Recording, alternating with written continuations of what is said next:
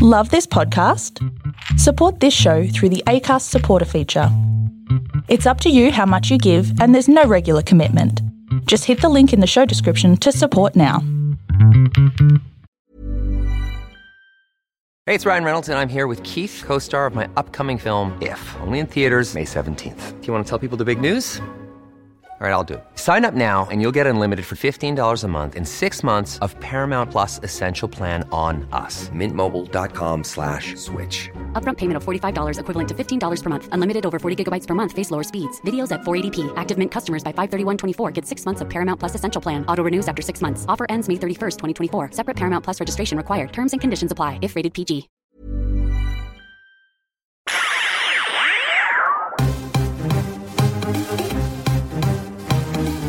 This is TV Black Box, bringing you the inside goss from the TV industry.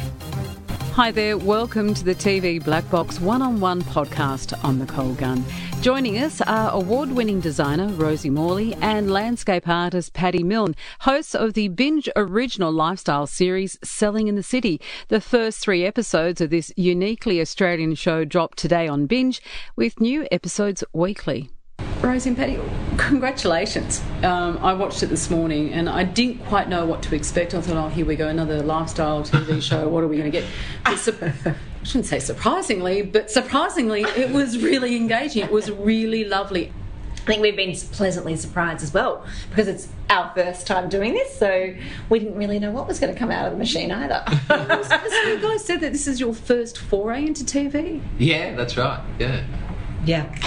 Really, because you wouldn't know the chemistry. I mean, we often talk about building chemistry, but it doesn't seem that you've had to work hard at that relationship at all. No. Yeah, that's been one of the beauties of it. Working with Rosie, we clicked straight away and just got straight to work.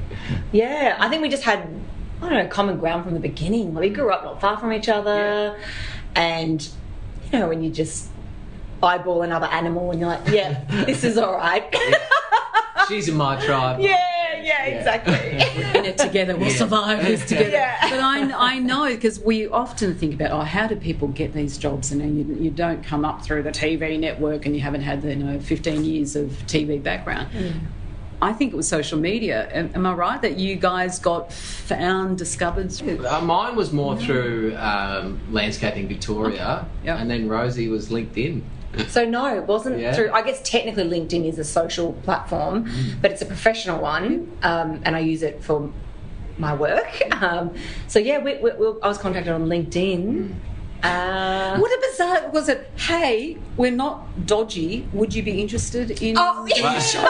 That's the problem. Did you get those messages? Dodgy. I thought it was dodgy. I let it slide. I'm sorry. I feel like a broken record. But yeah, I thought I let it slide and then sent it to my brother who's in the industry, and he said, "Yeah, that's legit. You should check that out." I'm like, okay. And then before I knew it, I was walking through a property with Paddy, acting like we were redesigning it together. Yeah. Paddy, how did you get this job, and how did you get involved with Rosie? How did that all come about for you? It started for me just a little bit before Rosie in February last year. Foxtel called me out of the blue. It was a phone call one day, Zoom call the next morning, and then within a few days I was filming in Sydney.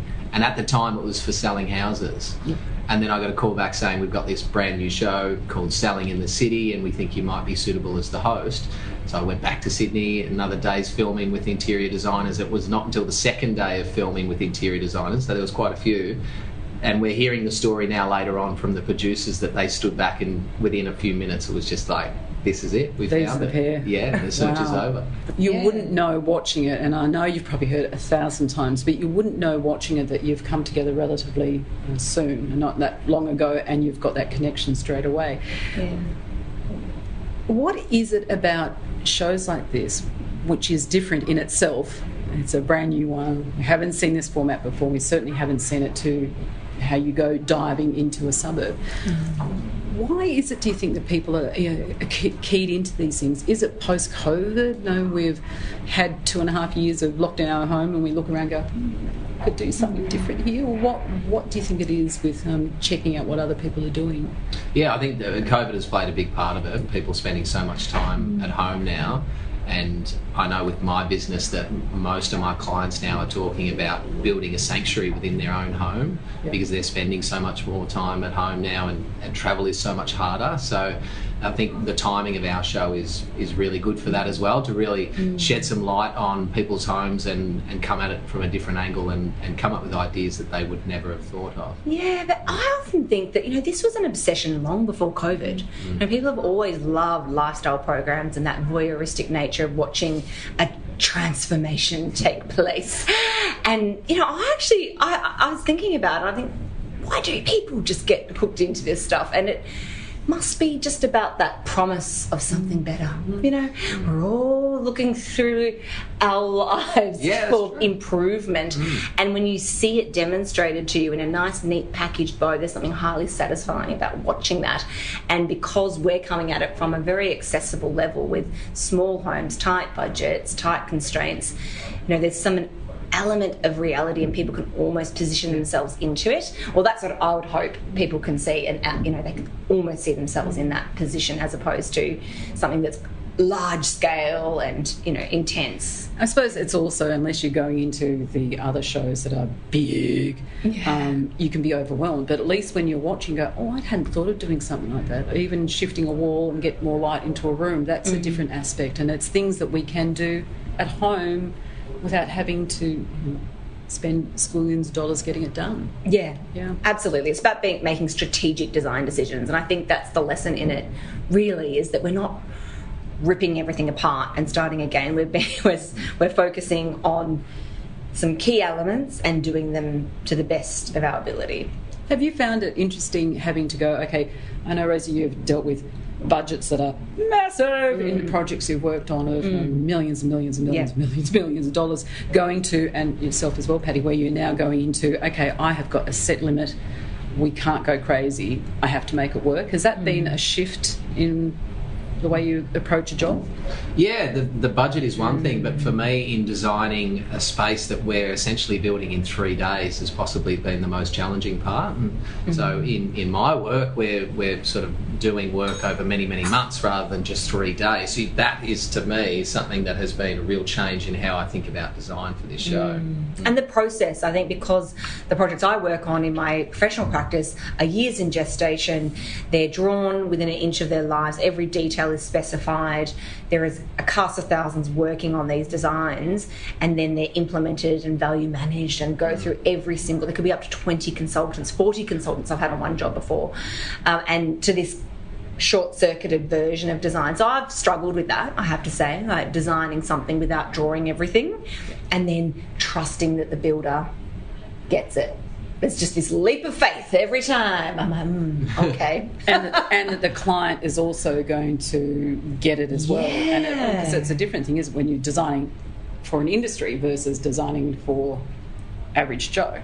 It's a different mind space. Yeah, that's a huge challenge, because we have to constantly tread that line between broad appeal, like it's going out to the market, anyone can buy it, but we're being asked, you really need to come up with something that is bold, high impact, dynamic, is something that no one has seen before, or introducing new ideas. So I think the innovation piece excites me, but you've got to pull it back a bit as well. So it's, where do you go absolutely bonkers and just live it with conviction, and then maybe temper it with some more neutral insertions, if that makes sense. It's a really hard one to, you want something to be strong. Yeah. It's the balance, isn't absolutely. it? Patty, when you talked about people designing for sanctuaries and how you're finding that they want, your clients are saying, we want to create something, are you seeing that more and more, that people go, okay, I've had 2.5 years locked in my own space, I need something and I want to connect with the outside world? Is that, I know you hate the word trend, but is that a trend that you're seeing more people doing? And watching the show, can they get some ideas of how to create that personal space for themselves? Yeah, and that's becoming more and more common for me in my world, that my clients are spending so much time at home now, whether they're a couple or no kids or a whole family, then travelling is not as easy as it once was. So the importance of getting your home space right is so critical at the moment. So we're really trying to design in a way that everything the family wants and needs is within their home, but when they get home, it's everything's so fast-paced in our lives that when they get home that they feel like that they are in their own little oasis, and I think that's really important and more than ever. Yeah, I think it's just that connection to context, neighbourhood, being inspired by what's around you and not having to look so far away, because our environments are full of inspiration, and so if we can indicate or show people how to extract ideas, I think that could be a really great lesson, really, for people just to look a little bit closer at their neighbourhoods. So we launched today, and the first 3 episodes go to air today on Binge, is that right? Yes, that's right. Yes. And then maybe we'll see a second season, maybe? Woo! Who knows? Hey, look, that sounds wonderful. Thanks for that.